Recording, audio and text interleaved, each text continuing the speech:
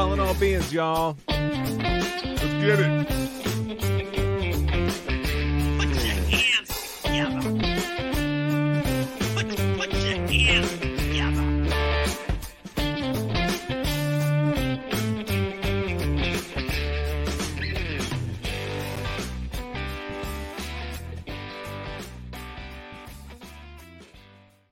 Yeah! Welcome back to Calling All Beings on a, what night is it? Thursday night, right, Debs? Yes, it is indeed.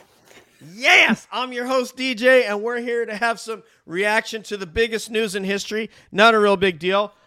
We don't have the brotherhood of our brother, the co-conspirator, in our quest for fun, entertaining, introspective, and cool UFO talk. Money Nathan, he was not able to join us this evening. Well, guess what? We did bring something, didn't we, Debs? We brought a little bit of extra something special. Yeah, that is right there. My co-host, one of the original gangsters of this joint, the host of Deb's Data Dojo at A Study of UAPs, is the centerpiece of this joint. Debs! So, one love to your girlfriend. So, we weren't able to get Money Nathan. We weren't able to get Leah Primetime. Frank is probably sleeping right now. And Matt is chasing a Bigfoot interview tonight as we speak. He had something going on. He had to record when he could get this person. But, guess what? We got for you our first special guest is the host of the Quantum Witch Cafe. This girl is learned, intelligent, UFO book club. She speaks at these events, intros people. So put your hands together for Pricilla, the Quantum Witch, baby. Yes. Still classic. Still classic. Can I get it? Amen. You're going to record my intro for my podcast and announce me before every time I go on. Anytime you want. Pricilla, so I called Pricilla this evening, Debs, and while she was excited to come on with us, there was an additional level of excitement when I mentioned the name of our next guest tonight, who's going to break it down, who does so much work on TikTok. Yes. Everybody loves him, and Priscilla's like, ooh, damn, one. Okay, yeah. So, party people, put those hands together for my man. Hey, look over there, Dan Warren. Hey, what's up, guys? How's everybody doing tonight? Can I get an amen for Tennessee's own? Amen. All right, I just want to check. Is my audio coming in all right? Can you guys hear me? Yeah, you sound good, brother. Perfect, Welcome, thank man. Thank you for coming in on short notice because we didn't have all the cabbies, and I'm like, man, I hope we can get some of the brothers and sisters in here, and you answered the call.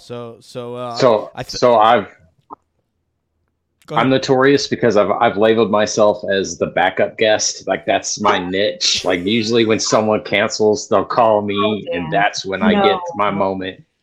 You were the absurd. First choice when I asked you, all right? When you came on my show like a year ago or so, I was like watching your TikToks. I'm like, this guy needs to come on. So you were a first choice that time. So not a backup. I also want to say, of all the interviews I've done, I do think that my interview with Pricilla might have been my favorite one because I got to speculate more than I did ever before on that one. That was fun. That was an interesting one. I felt definitely like that was like a treat because I know you don't do that. I know you're like facts, and you're so good at it. And so we got you to speculate a little.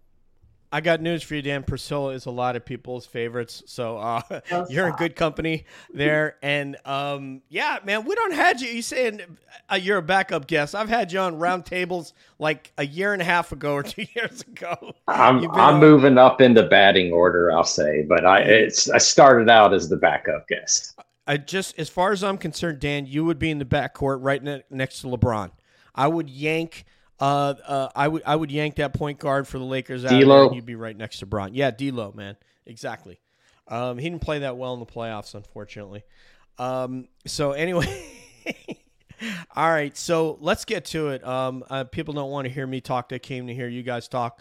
So I was thinking, and I just want to ask you guys, Pricilla, Dan, and Deb, should we just go with like initial reactions? Just go around the table with that, just what you felt like when you heard this news. I feel like that's a good place to start, unless anyone disagrees. Let's do it. It works for me, and I'll say ladies first on. Okay. Debs.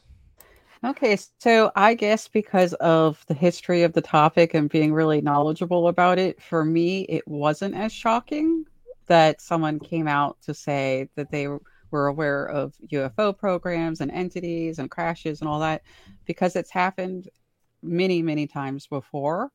And it's been happening, since the 1800s at least. So for me, I guess I just had well, of course, kind of reaction to it. So yeah, it's just, to me, it's a domino getting ready to set off some more dominoes. Yeah, that's what we're hoping, right? That'll give some aid and comfort to David Grusch, right? When those other dominoes start to fall in the form of people who were either directly or tangentially involved with these programs, that they come forward and with the IG make the same assertions that he did, get cleared, and now he doesn't feel like he's sitting out there on an island. When you were talking about knowledgeable people, I thought you were going to say me. Just kidding. So anyway, Dan only has 30 minutes. So Dan, when you want that video played, we have it queued up. So just let me know and we'll go with that. Okay. And then let's go with Pricilla. Pricilla, tell us like where you were, your reaction. I don't know if you were getting the kids ready. What happened? What did you feel like?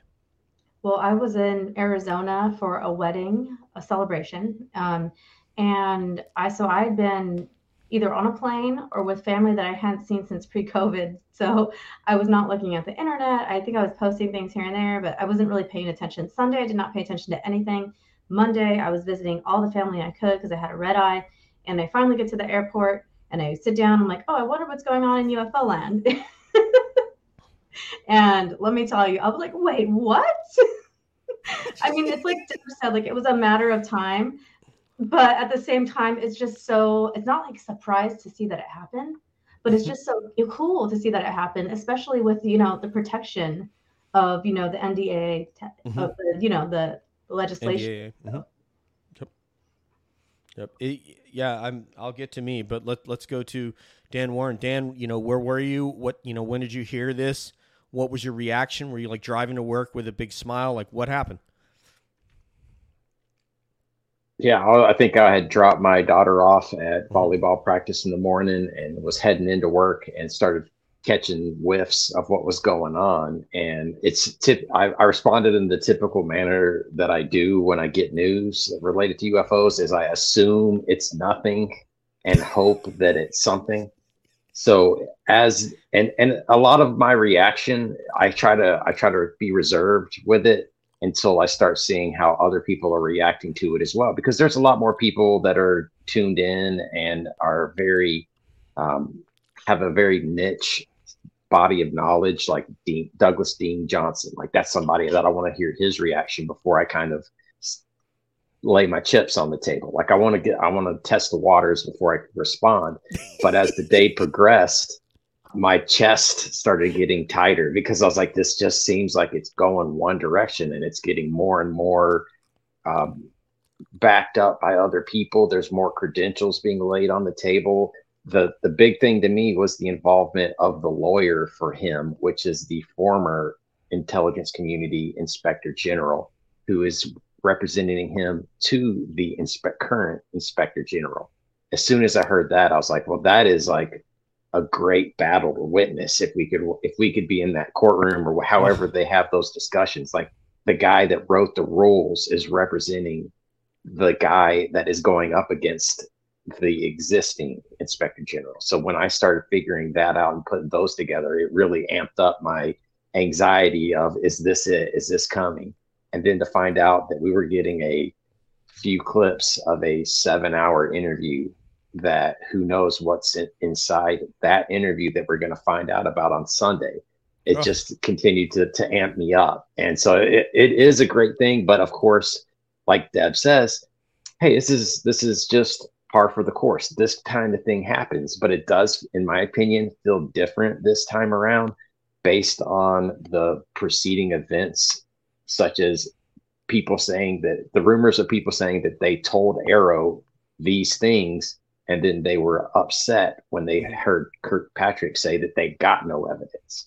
And so it almost felt like it was a retaliation to Kirkpatrick's lack of investigative skills. I'll call it, or follow-up skills on the testimony that he received. I almost felt like they were insulted, and this was the result of it. Interesting. That's an interesting context that I hadn't heard yet, Dan, that people were pissed off after his briefing, which was in early to mid-April, I believe, and then the subsequent briefing with NASA, the part 2.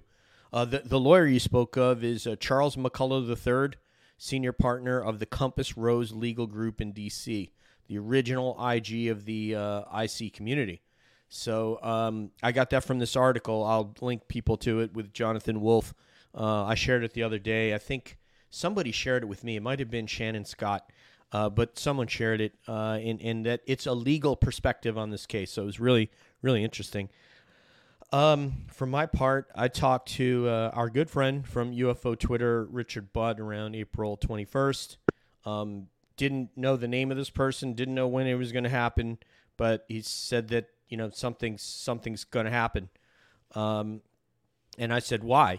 Why are people that are cleared going to do this? And he said, well, because they're pissed off, because they've been mistreated or intimidated or been treated in a way doesn't comport with our values as a GOV. So that's their impetus to want to do this. So I was like, oh, okay. And that's all I knew. And I had no idea that it was going to happen that Monday. I was just, as surprised as anybody when Monday morning I woke up and this news came out. And I felt really good, Dan, because I always am thinking that everything is a nothing burger. I've thought every briefing that I've heard on this topic was a nothing burger so far from the Pentagon. And I see I did the British intonation there, and so I expected nothing better, and then all of a sudden this happened, and it was just absolutely shocking that it did happen. So I'm so gratified for the community, and now here's the point about it, and this is what I want to say, just like initially. When there's something that's of a top secret nature, that's in a sensitive, compartmentalized information nature, and it's in a SAP, then we assume that everything about it, if you talk about it, it's damaging. And I've had that clearance, but although I'm not an expert in intel, I don't know how to disseminate intelligence. I'm not an analyst or any of that sort of thing. And these people are saying, no, you can let people know, particularly legislators that are paying for it, that the program exists. The nature of the program, what they've derived and exploited, and what they found and discovered, and what they have, you don't necessarily have to give all that up, because then obviously our enemy will have that exact same information. But you can tell something, and that's what these intel professionals are telling us. So with that, let me go back to Deb's again. Deb, second round. So I wanted to say that in response to what Dan said, there is somewhat of a rumor that Kirkpatrick is linked to some of these people and is actually a believer in non-human intelligence. And to be, pretty frank, I believe Green Street started that rumor. And it's based off a picture of a group of people who spoke to Brandon Fugel about Skinwalker Ranch. And if that is the case, he may be aware that this was going to happen, or was aware that this was going to happen, and may not have been completely sidelined, so to speak. That's a possibility. I can't rule it out. And I also think that it could also be the whole thing is about this lack of access that Arrow has, and to really magnify that they can't even investigate this. They don't even have the power to investigate these things because they're not at that level to be able to. They're not read in. They're not read in to it. Right.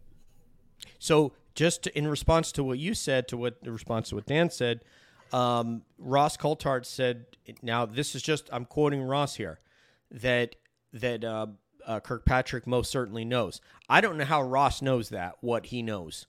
And that even if they're not, and I believe that they're not read into those programs, because that basically is what David Grusch is telling you.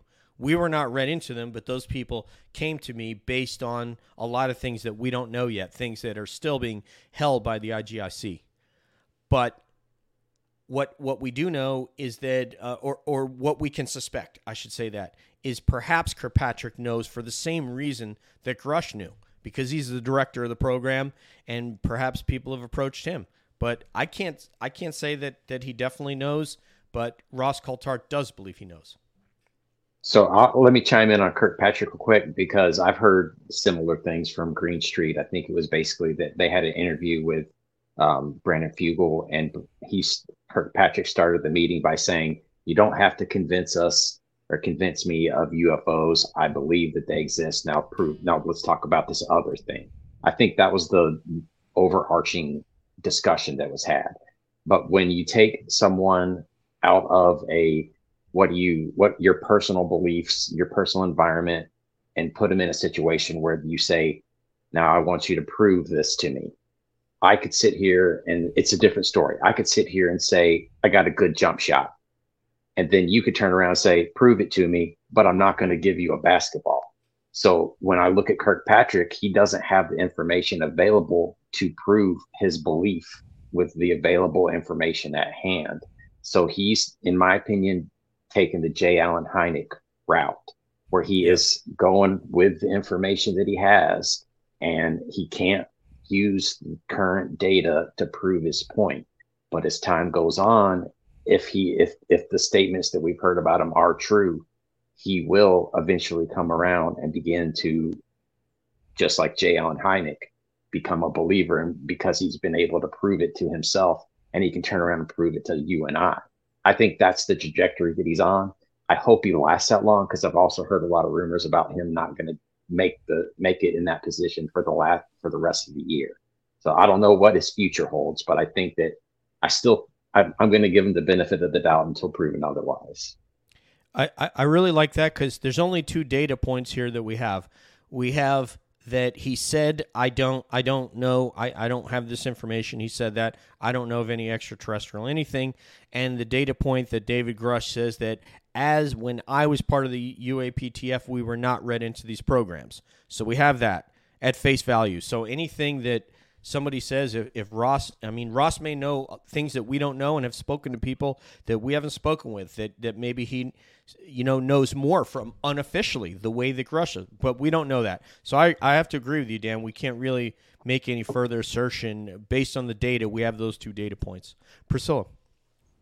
What I found interesting about in the article put out by the debrief, it was the fact that Grusch was sort of more concerned, maybe a little upset about the nesting of UAP programs within other departments. So it makes it really hard for people studying this now to get the clearance, to find, even if you have the clearance, where do you look for this? That's very concerning. And it was also mentioned that, well, if that's what they're doing, then it's illegal. So that is another huge thing that was brought up in the article that was concerning to me as well, which we knew was the case, as we've heard before. Mm-hmm. But it just concerns me and other people that the nesting of these UAP programs might make it hard for us to find like a complete set of evidence. Do you know what I mean? Like there might be something here, and then we find something here, and then the missing piece might not be found because of where it's hidden or kept. There's no question is until you are read into that program and you sign that piece of paper that talks about jail time and talks about fines and all these sorts of things, until you sign that, you can have the highest clearance that, you can have a TSSCI with Poly, you can have one of those Department of Energy clearances, et cetera. It doesn't really matter. You don't have the need to know until you're read into that program, which you go through a briefing, you sign that paper, now you're in. Now, when you leave service, you sign out of that program that you're not going to talk about that, just like I did, just like everybody did, Ramirez, et cetera. Then you read out of that program and say that you won't talk about it. So you're right. They could be compartmented, but the good news, Pricilla, is that a number of these people have come forward to him and if they see that he doesn't get railroaded somehow, maybe they're going to come forward. This is their crash test dummy, right, Deb? Which, by the way, was invented long after 1947. I know. I remember those PSAs. What does this tell us about Roswell, Dan? Like, I mean, because he said this goes all the way back, to the cold. I mean, he's dating it further back. I think it alludes to the video that you were going to have us show, and we'll be ready to play that whenever you're ready. Does this tell you anything about Roswell? Nothing specifically about Roswell. Roswell has been mentioned at this point, but he has alluded to a decades-long Cold War to basically figure out the technology associated with UFOs that goes back 90 years to 1933. And that's what I made this video about, that DJ's apparently, with Deb's help, I think she's the brains behind the operation, is able to play. And I can't sit here and describe it well, but I did make a 3-minute video about it. So if you want to play it, that's great. And it can just kind of give us some context behind the event that that Grusch is talking about right now. That's going to be hopefully more information will come out about it in the 7-hour interview that comes up later.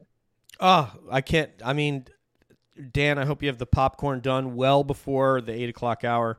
But anyway, I just do want to say hello to Julie before we play this. Hello to Julie in the chat. I see Delta's here. Chris is here. I saw Bob Marley earlier, right? I see Anon. Hello, Anon ET. Welcome back. And thank you, Julie, for doing this once again on short notice. Thank you, everybody. If you have questions, we'll get to them after. I'm going to open the floor so any of these people can ask anyone a question, and it doesn't look like I'm directing traffic. So let's go ahead and see if we can get this video up and going for everyone. While we're waiting, I'll clarify. I'm not a popcorn guy. I'm a spicy pork rind guy, so I'll have the bag ready. God bless you, Dan. We haven't even asked you your favorite potato chips. It's part of the cap poll, nor have we asked Pricilla. No, so asked me. While this, did I ask you? You asked me on a call one time. On that call recently, yeah. We'll have to go over that again, but we're going to need to know your favorite potato chips, seasoned or salted, etc. But let's get this up there and see if we get this going here. Here we go. Okay, play it. 3, it's reported that fascists not only saw a UFO, but they actually recovered. 33, it's reported that fascists not only saw a UFO, but they actually recovered one. Oh yeah, you're going to want to hear this one. With UFO sightings dating back to 1931 when Mussolini was in power, and a flap of UFO sightings that occurred until 1940, which resulted in Mussolini himself setting up a secret commission to study the objects, which led to the creation of what is known as the Fascist UFO Files. April 11th, 1933. A UFO crashes or lands near Magenta in Lombardy, Italy. Italian authorities swoop in and take possession of the craft. 14 years before the Roswell incident occurs, Mussolini is informed of what has occurred, and he authorizes a thorough investigation of the object by an obscure wartime intelligence unit called the RS-33. They quickly move the object to a secure hangar on SIAI property. Upon initial investigation, they think the craft may be a French or German superweapon. But upon closer investigation, Senator Marconi, who is the president of the Royal Italian Academy of Sciences, a recipient of Italy's Nobel Prize, and their most famous scientist and inventor, came to believe that the craft was extraterrestrial in nature, from Mars specifically, and he began to refer to it as an unconventional flying vehicle. This information is available thanks to the work of Roberto Pinotti, because he has evidence of this occurring thanks to 3 telegrams, which had a professional forensic analysis performed on them and they were deemed original and authentic. One of these telegrams even states that Mussolini himself ordered absolute silence in regards to these craft. But as things went south for Italy during WW2, all their research and files on these crafts ended up in German hands. And on March 23, 1941, Mussolini made a speech where he stated, It's more likely that the United States will be invaded by unknown but warlike inhabitants from the planet Mars who will come down from the starry place on unimaginable flying fortresses than by the soldiers of the Axis. And shortly after that, in 1942, the Battle of Los Angeles occurred. So did Mussolini know something? But thankfully, in April of 1945, the boys of the 1st Armored Division captured the hangar that the 1933 Magenta UFO was rumored to be stored in, where it was promptly packed up and shipped back to the good old US of A. Whereabouts unknown. But the guy that used to lead the Pentagon's UFO investigation has heard a thing or two about this incident. But Roswell may not have been the first event.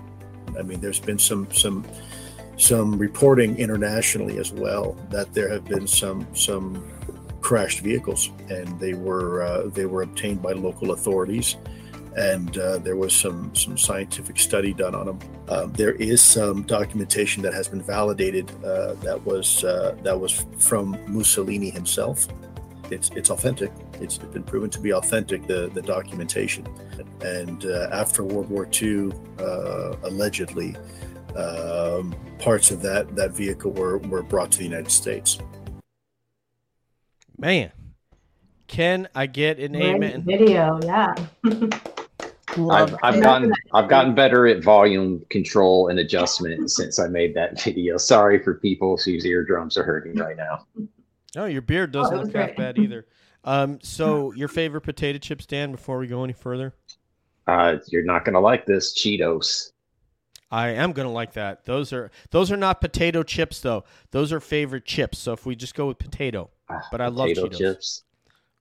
I mean, you're not gonna like it. I'm gonna go with a corn chip and a Fritos. I don't go potato chips potato very chip. often. It's just not Okay. in my wheelhouse. Okay. You That's- literally like all the Doritos. things that my kids leave in the box.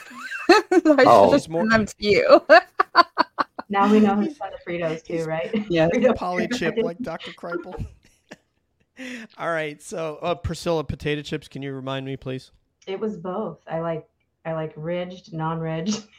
Salted and seasoned, right? Yeah, Your it has to be a mix. It can't just be your poly chip, Dr. Jeff poly Kreipel. chip. That's right. I forgot that.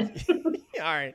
Okay, I just want to open the floor for anybody to ask anybody a question. Just go ahead and talk amongst yourselves, as Linda Richmond might have said. Oh, well, I'm just excited that we're really paying attention to the history of crash retrievals. I cannot wait to talk more about that today because it's one of the things that really piqued my interest. And there is so much that is available already in government FOIAs waiting for people to look at. And I'm glad that people might actually be taking a serious look now. So Yes. So this reminds me of a conversation I had on Twitter earlier today, where with Dave Grusch stating this historical start date for the UFO phenomenon. It's making what once was old new again. So it's like refreshing everything. I've had a conversation with George Knapp offline where I was asking him questions about the history of Project Saucer, which was the first UFO office, I'll call it, that was quickly renamed to Project Grudge, I want to say. I might be getting that name wrong, but he said, well, it's in this book by Edward Ruppelt. No one looks at these old books anymore. There's so much history in these books that people just ignore. And that's one of the things that I think is great about the current situation is people are going to be looking back now at the historical cases like Deb was saying, and it's going to reinvigorate those subjects, those crashes. That's going to be a fun ride.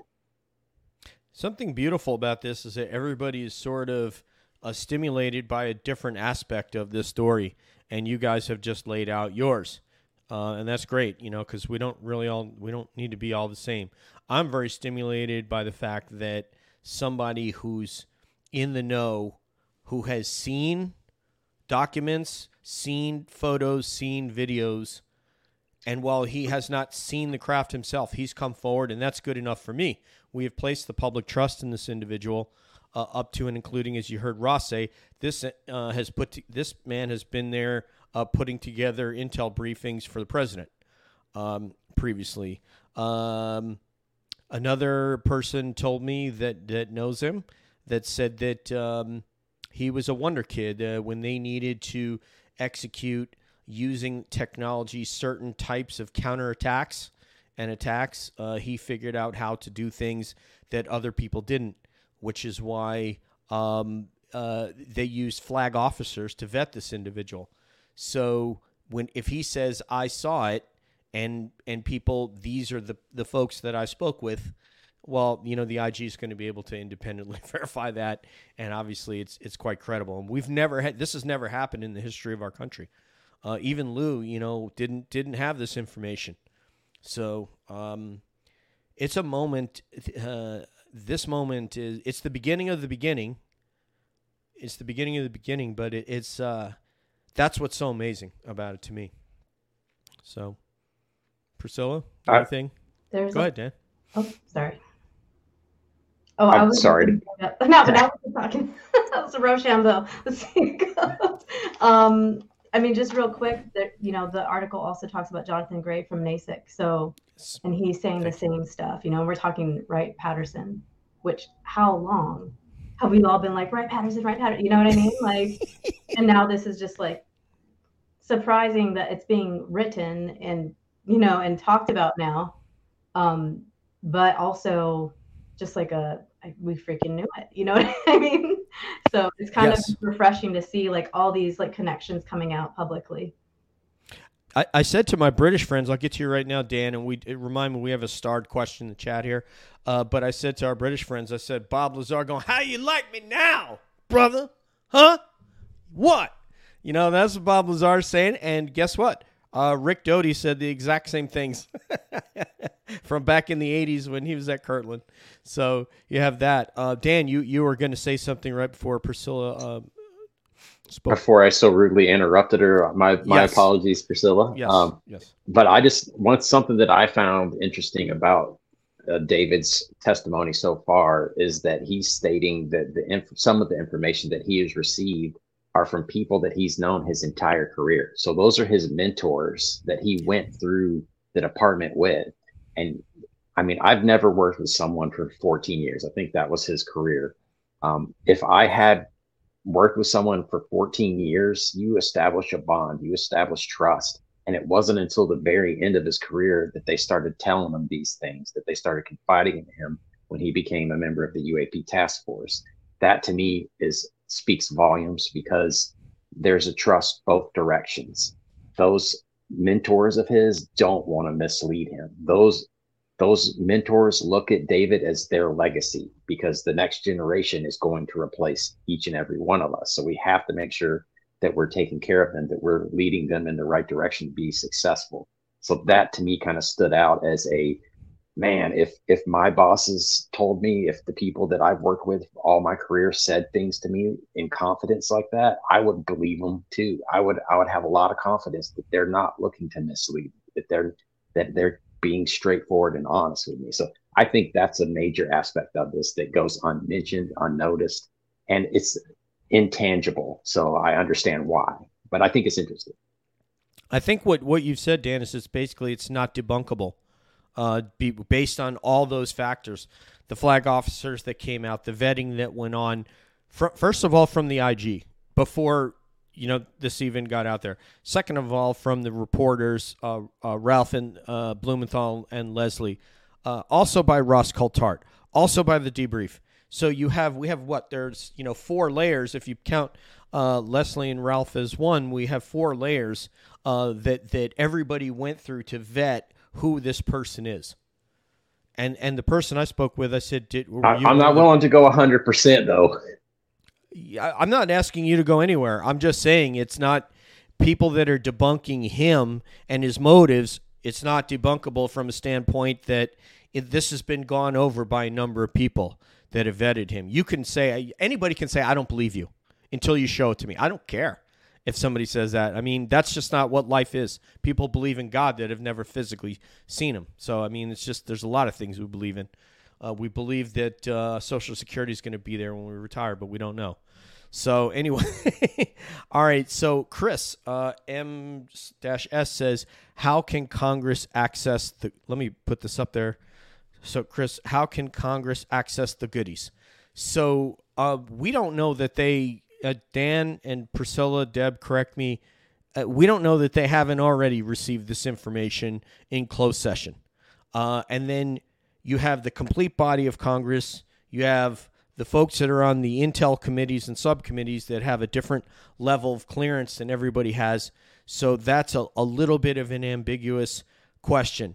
But here's from a FAR's perspective, a federal regulation, acquisition regulation perspective, it's kind of like this. When you have a contract that they're funding, that they're paying, underneath that you have CLINs, C-L-I-N, contract line item numbers. And in that contract, buried somewhere, are these programs. The problem of what one of the many issues that David's pointing out is that Congress is funding these programs and they don't know it. They don't know that these programs exist. So this program could say, I'm just going to throw out just something fictitious, but it could say Area 51 maintenance contract. Aircraft maintenance contract and or experimental aircraft maintenance contract, and contract line item numbers underneath that. One of them may be paying for I'm just throwing this out there, a reverse engineering program, but Congress needs to know because they're paying for it. They're paying a big bill because they may have X number of contractors that are being paid to try to work on that craft and figure it out, but they don't know that. That is at least just one aspect of what he's pointing out. And essentially what they're saying is, and I'm not, the foremost person on government, we do have a friend who's a government lawyer. But that right there is why what people think is illegal. They don't know what they're paying for. So I just wanted to say that I've heard stories about spending that involved like spending like $500 for a food item. So there's some like room to kind of change what the budget looks like, and it is probably illegal. And that's definitely something that will probably be scrutinized at some point. But the bigger thing about the Congress aspect is, Senator Gillibrand, Marco Rubio, those people who are all about this topic are not saying a word right now.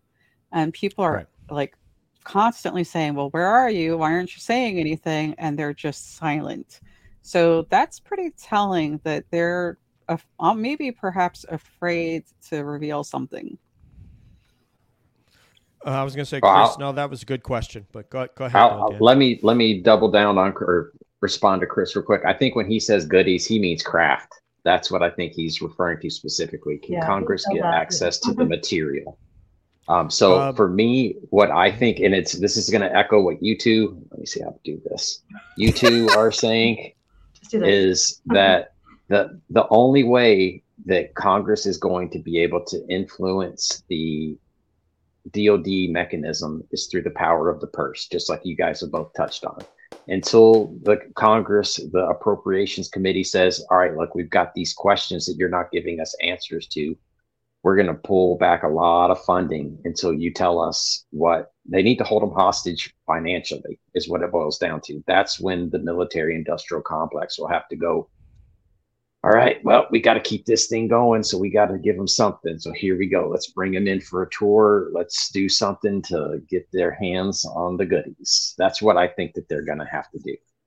Let me speak to that real quick. This is not a matter of the military industrial complex. They do not have control of these items. Control of these items is being controlled by the U.S. government. The contractors, the military industrial contractors, are the ones who hire the contractors that analyze and try to reverse engineer and scientifically evaluate these materials. So it's not a question of the military industrial complex. It's a question of clearance. So whether or not I also agree with Dan that they can hold the purse strings to get at least admitting what level that they can get cleared to. I mean, you're not, unless you get an OCA, an original classification authority, to declassify that. And that could be the president, by the way, because as you guys know, he can declassify anything he wants.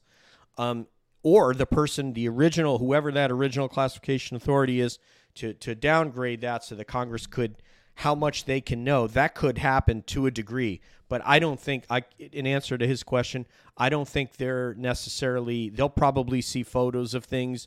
They'll probably see documentations of things. I don't think you'll be marching congressmen and women through secret sites to look at it and touch it. And nor do I think that's necessary. But it is necessary that they know what it is they're spent. Just to make an example, we're reverse engineering craft. This is what the program is. This is what you're paying for. This is some documentation that describes it.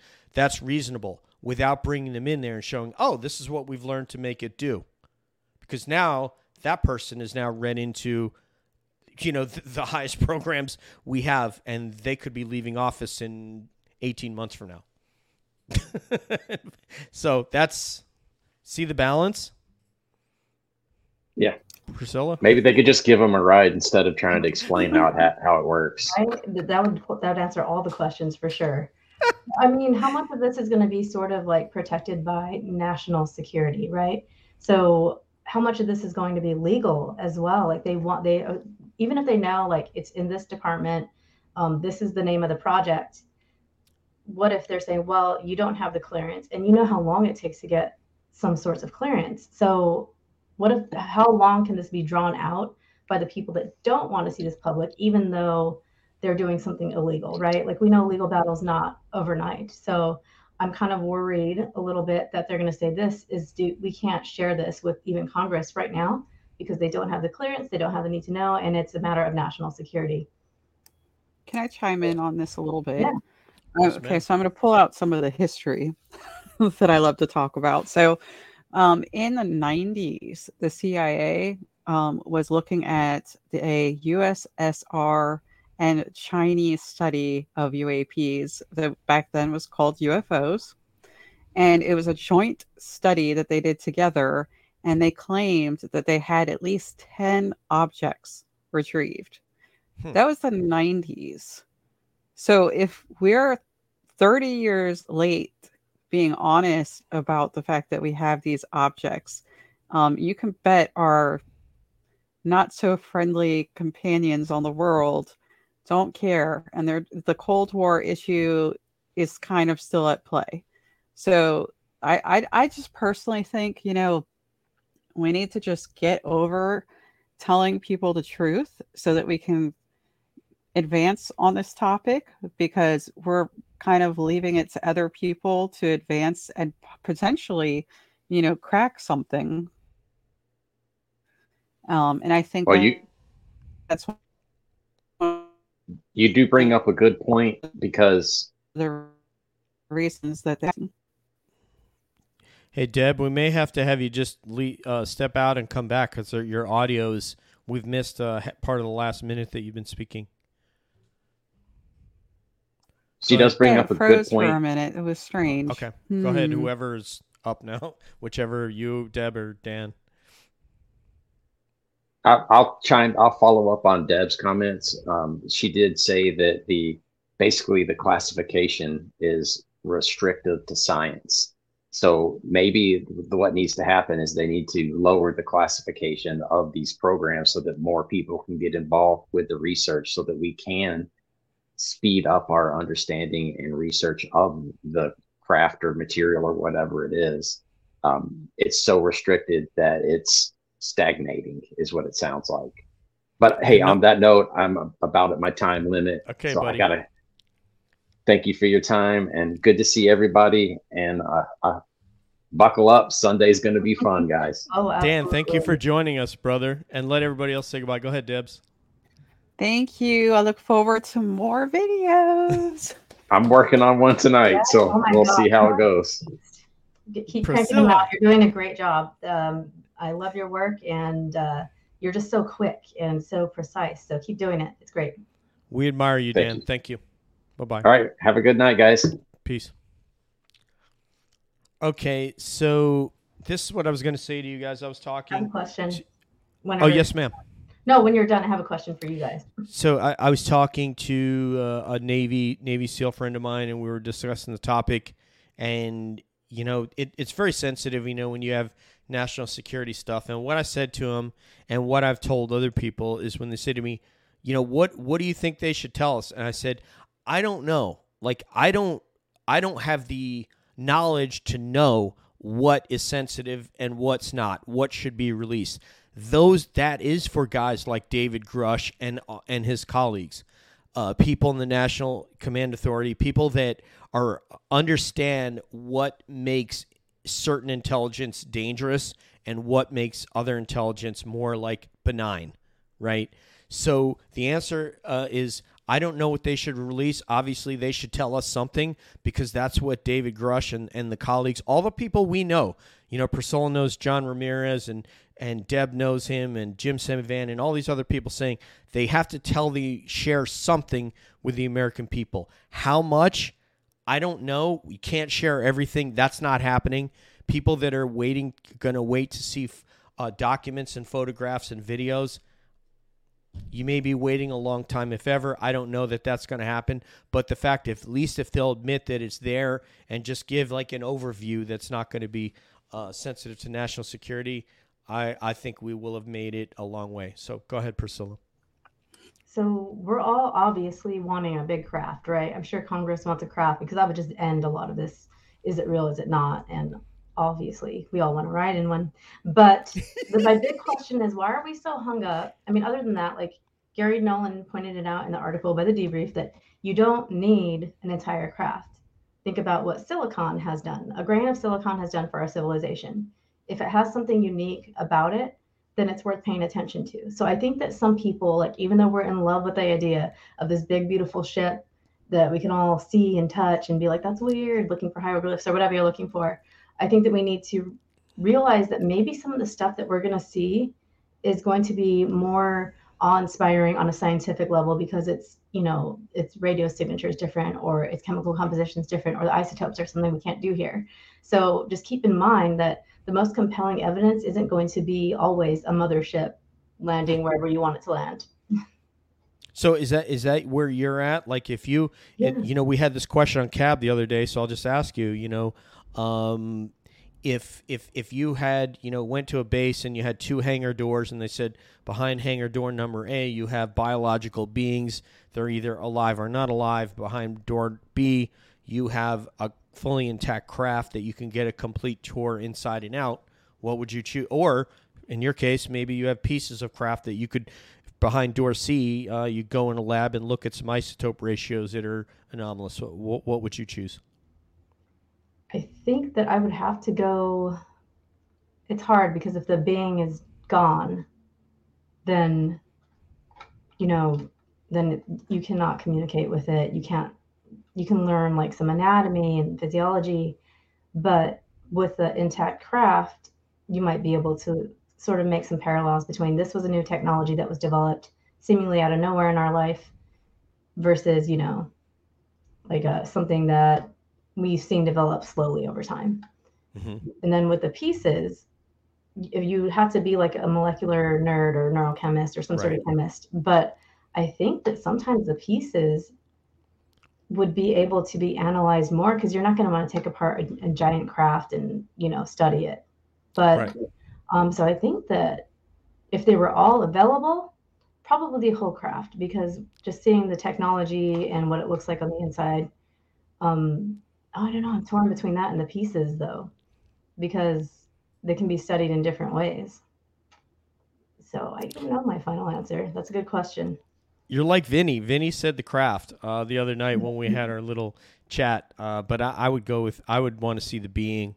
If they're alive, absolutely. But if they're gone, what can I learn from, it would make me really sad too, right? To see these poor beings that just like maybe flying around like how we want to go to Mars, right? Like, and then they end up stuck here.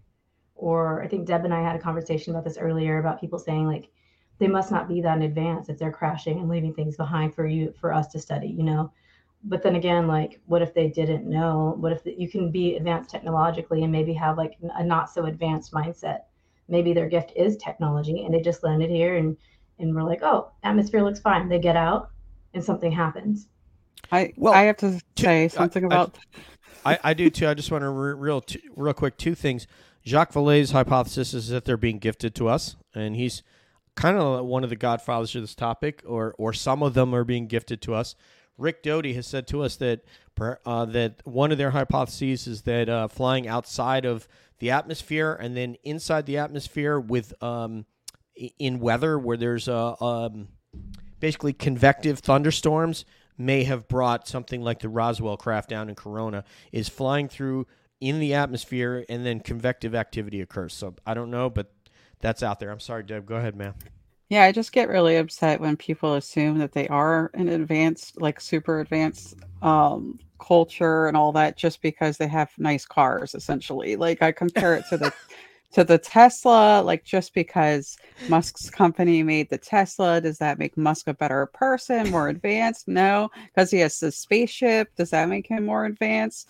Not really. Like just having better technology just because you've probably been around a billion extra years doesn't mean that you're not a vulnerable being, potentially in an environment that's hostile, and not just because we're people with guns, but also because the atmosphere might not be the best, or the giant sun that we have that's still pretty vibrant is not great for them, because obviously they have really big eyes for a reason, like darkness. I'm just saying, like, I just think people always make that mistake of thinking that their physical being is not invulnerable. So I think they're very vulnerable if they come out of a craft. But what if it's also what we kind of touched on earlier when we had our it's kind of funny because Deb called me, then you called me, but we kind of like, before she had to go down like an AI rabbit hole. Like, what if the being is not either in the craft, it doesn't need it? What if the craft is the being and it's its AI being? Or what if the beings with the big eyes only they take that car out sometimes, and sometimes they just let it go by itself and remote control it, or tell it whatever you want to think. So Right. we also have to keep that in mind. Like, we don't know enough, and some advances in biotechnology might give us hints to that. Not that I could think any off the top of my head, but there's some weird stuff happening in biotechnology with AI. So we have to keep AI in the conversation at all times when we're talking about these beings, even if it is interdimensional or ultra terrestrial.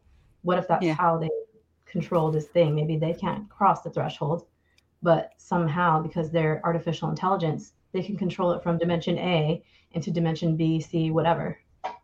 And I don't Also want to say, I'm sorry, go ahead, Deb. I don't want to be mean to robots, or computers, but if you come out of your tank, you're probably still pretty vulnerable. Like, even if you're a robot. Hey, let me just say good evening real quick to Bigfoot influencers. Tim and Dana are in the house.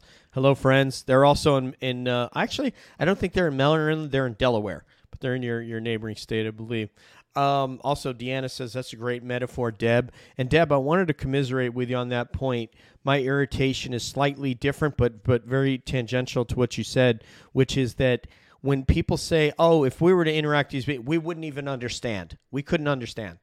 And it's like, well, I disagree with that they're looking at us like we're ants and stuff, because ants don't have the ability to perform microsurgery and make it to the moon and Mars and things that we've done. So I think we can understand a lot. I'm not saying that we're on an intellectual parallel with some of these intelligences, or that we can create what they do.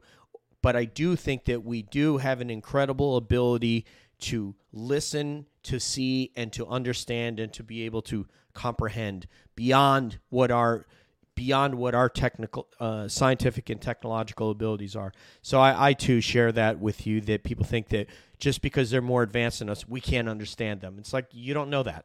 You just don't know that. We can understand a lot. It doesn't mean we can do it.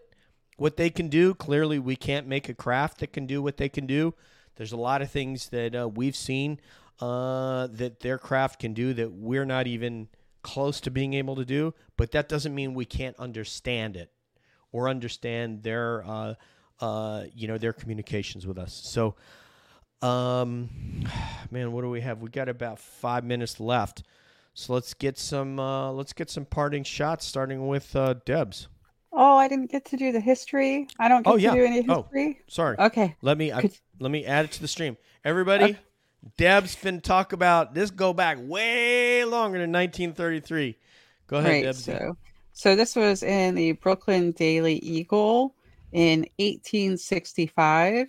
It describes this object flying through the sky, knocking over trees, and then all of a sudden, like you at first think, oh, it's like an asteroid, it's a meteorite, it's something like that, because he smells sulfur.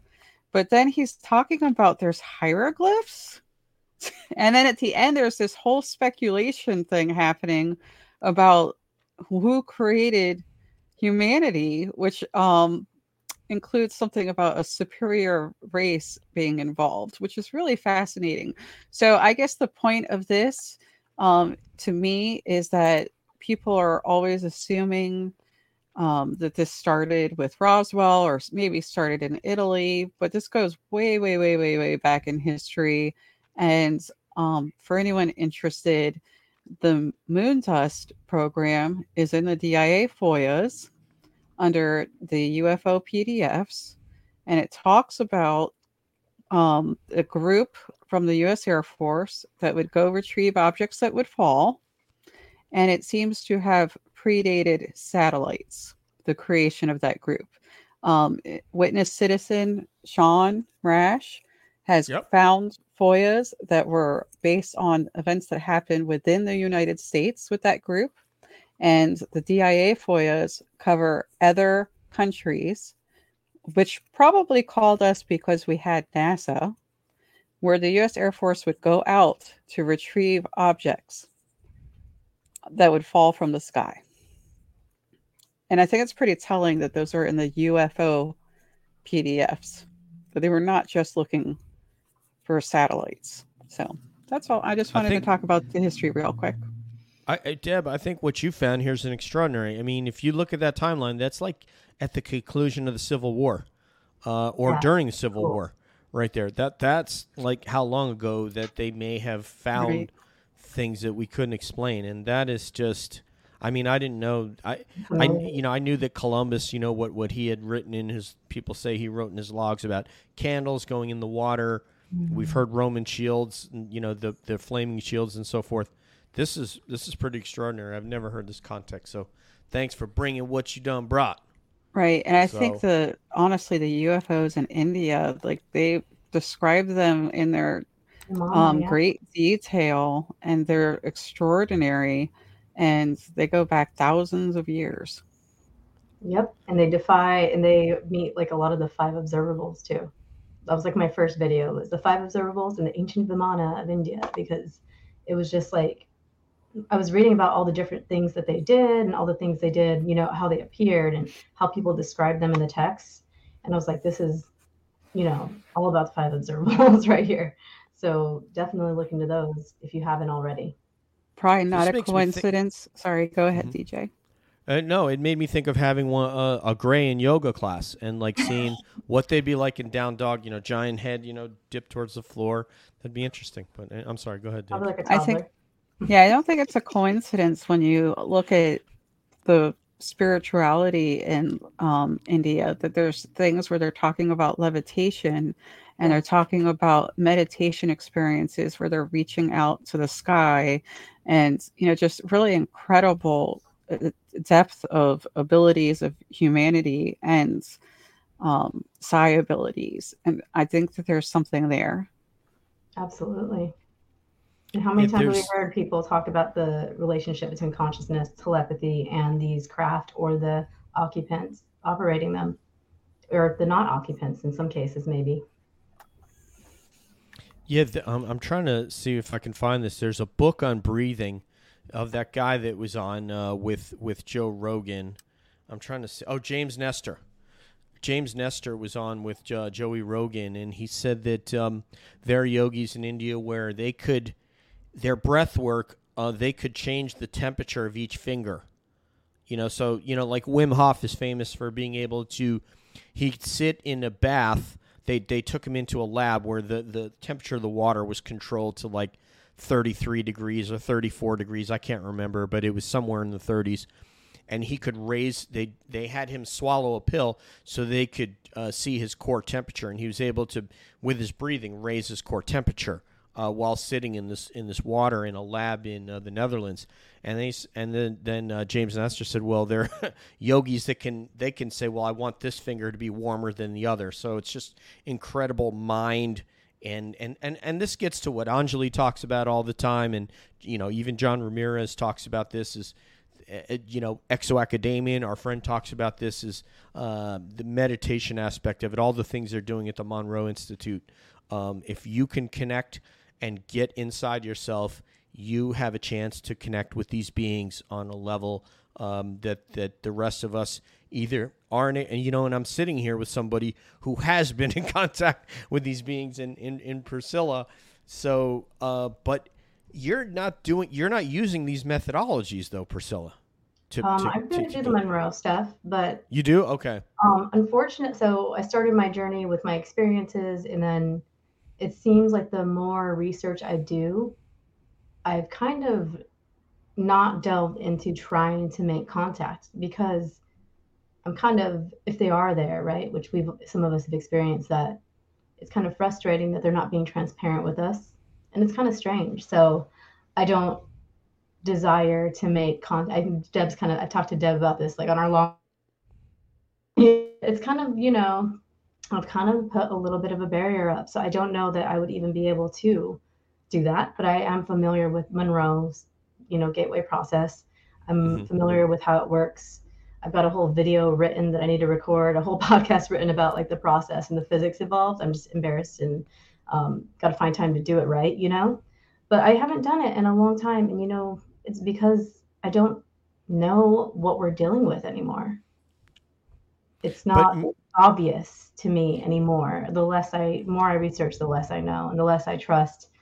Not all beings, but some of the ones that might not be as transparent as they should be. May I? Yeah, and that's a concern, Nathan's had from the beginning. But may I ask you, Pricilla, when you've had contact, has it been unwanted or unexpected? It was unexpected, so you didn't try to No, engender... it wasn't through that. Okay. I maybe had one, or I've had a few experiences using meditation, and those were good. But other than that, it's been a mix-up of, it being not in my control.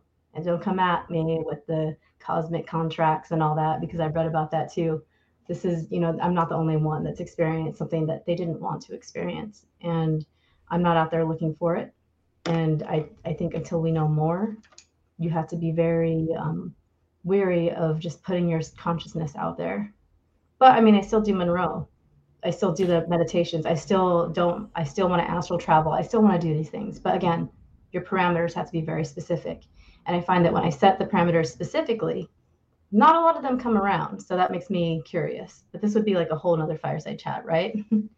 It would be, yeah. And I was going to say, Deb, are you, do you have a supposition because if I'm in, Pricilla will correct me if I'm wrong, she had experiences long before she started doing Monroe Institute protocols, right? So, Deb, do you think that they've chosen Pricilla for do you think that was there was a reason why that they wanted to connect with her, as opposed to me? I realize most humans would also want to connect with Pricilla over me, but these intelligences. Okay, well, Pricilla is awesome, so of course anyone would want to connect with Pricilla. First of all, I know that, but I'm no, but the truth is that I'm really interested in neuroanatomy. As I've said, like I got a little distracted by this whole, whistleblower telling everyone that there's aliens thing, but besides that, biggest story ever, but yeah, so was slightly distracted, but once I get back into it, I'm trying to kind of find the keys to the kingdom, so to speak, which kind of matches a lot of things. It includes the hemisync concept, which is both hemispheres kind of connecting and working together. I think it also kind of addresses the meditation aspect, and it addresses the things Grant Cameron has said about like the other reality and DMT and all of it. And even like how I say, I think consciousness is material. So I believe, if I Interesting. have to break it down, that Deb some is so combative. Consciousness is material. You No. you etherealists. Go ahead. well, Go no, ahead. and actually, I've looked into the history of the people who don't. By the way, there was a movement on that, and it's a really interesting history. But I think I love that Deb. when I study this stuff, it comes down to EM, and I think brainwaves are part of the EM spectrum, and I think some people just have a greater antenna is a way to put it. And I think, Priscilla, you have one of those antennas, like, and it tracks things to you because they can reach you. And right now you're saying, nope, I'm not open for business. Unreachable. Because the She has the do not disturb on her iPhone, and they can't reach her. no, yeah, I think that, yeah, I've seen enough.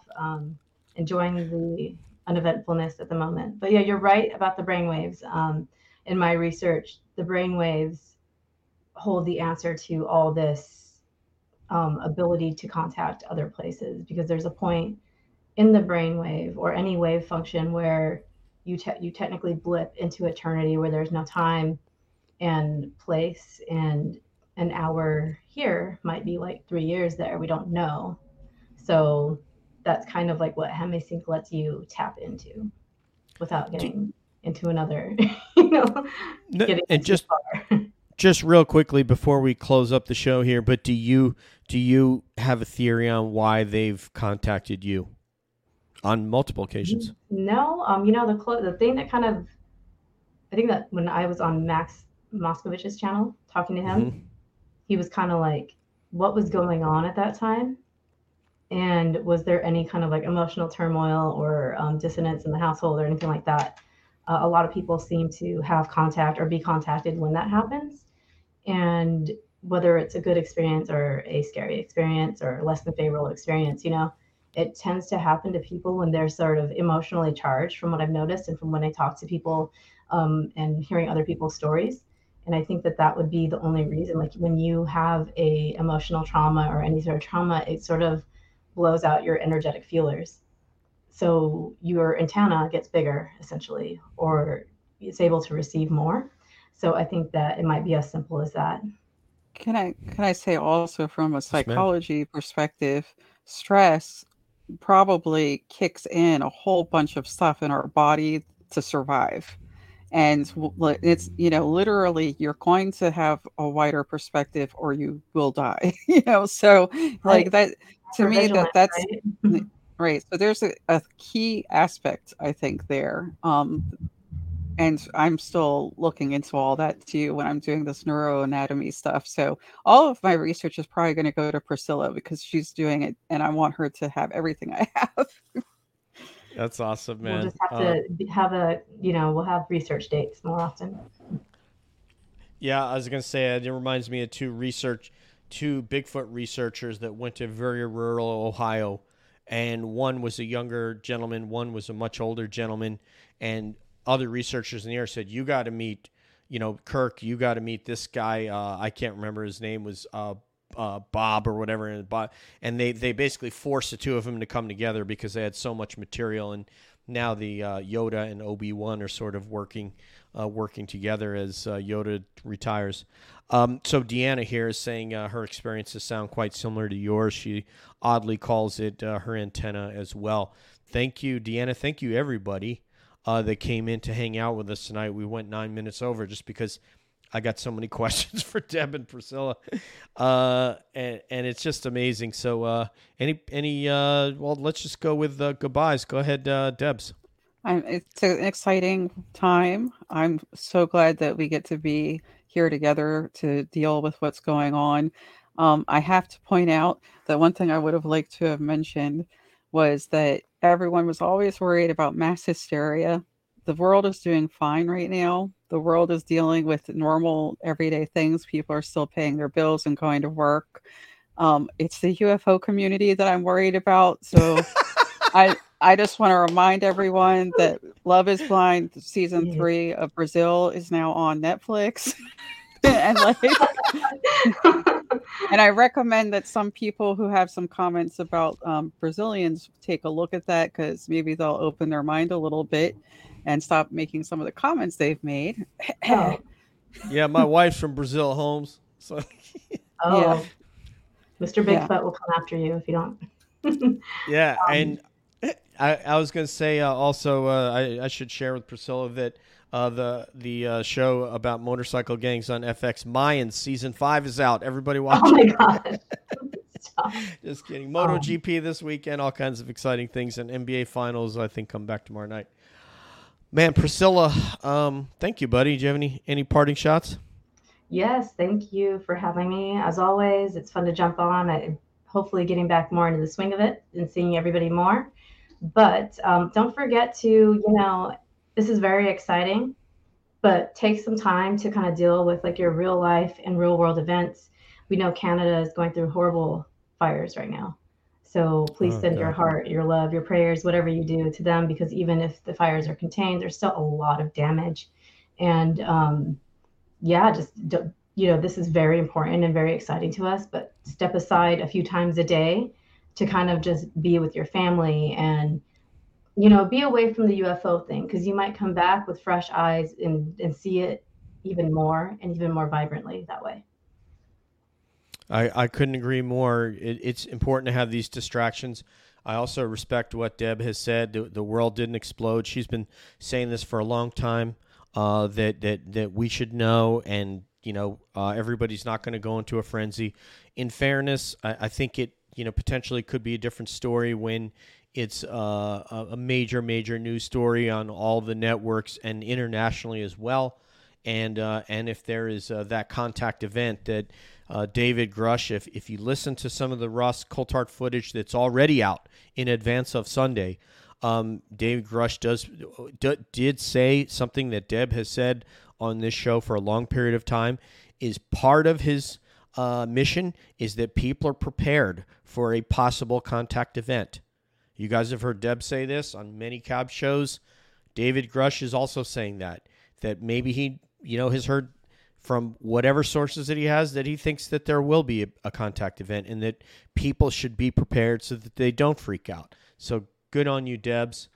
From my perspective, where we've gotten to at this point is a place in history that we've never been before.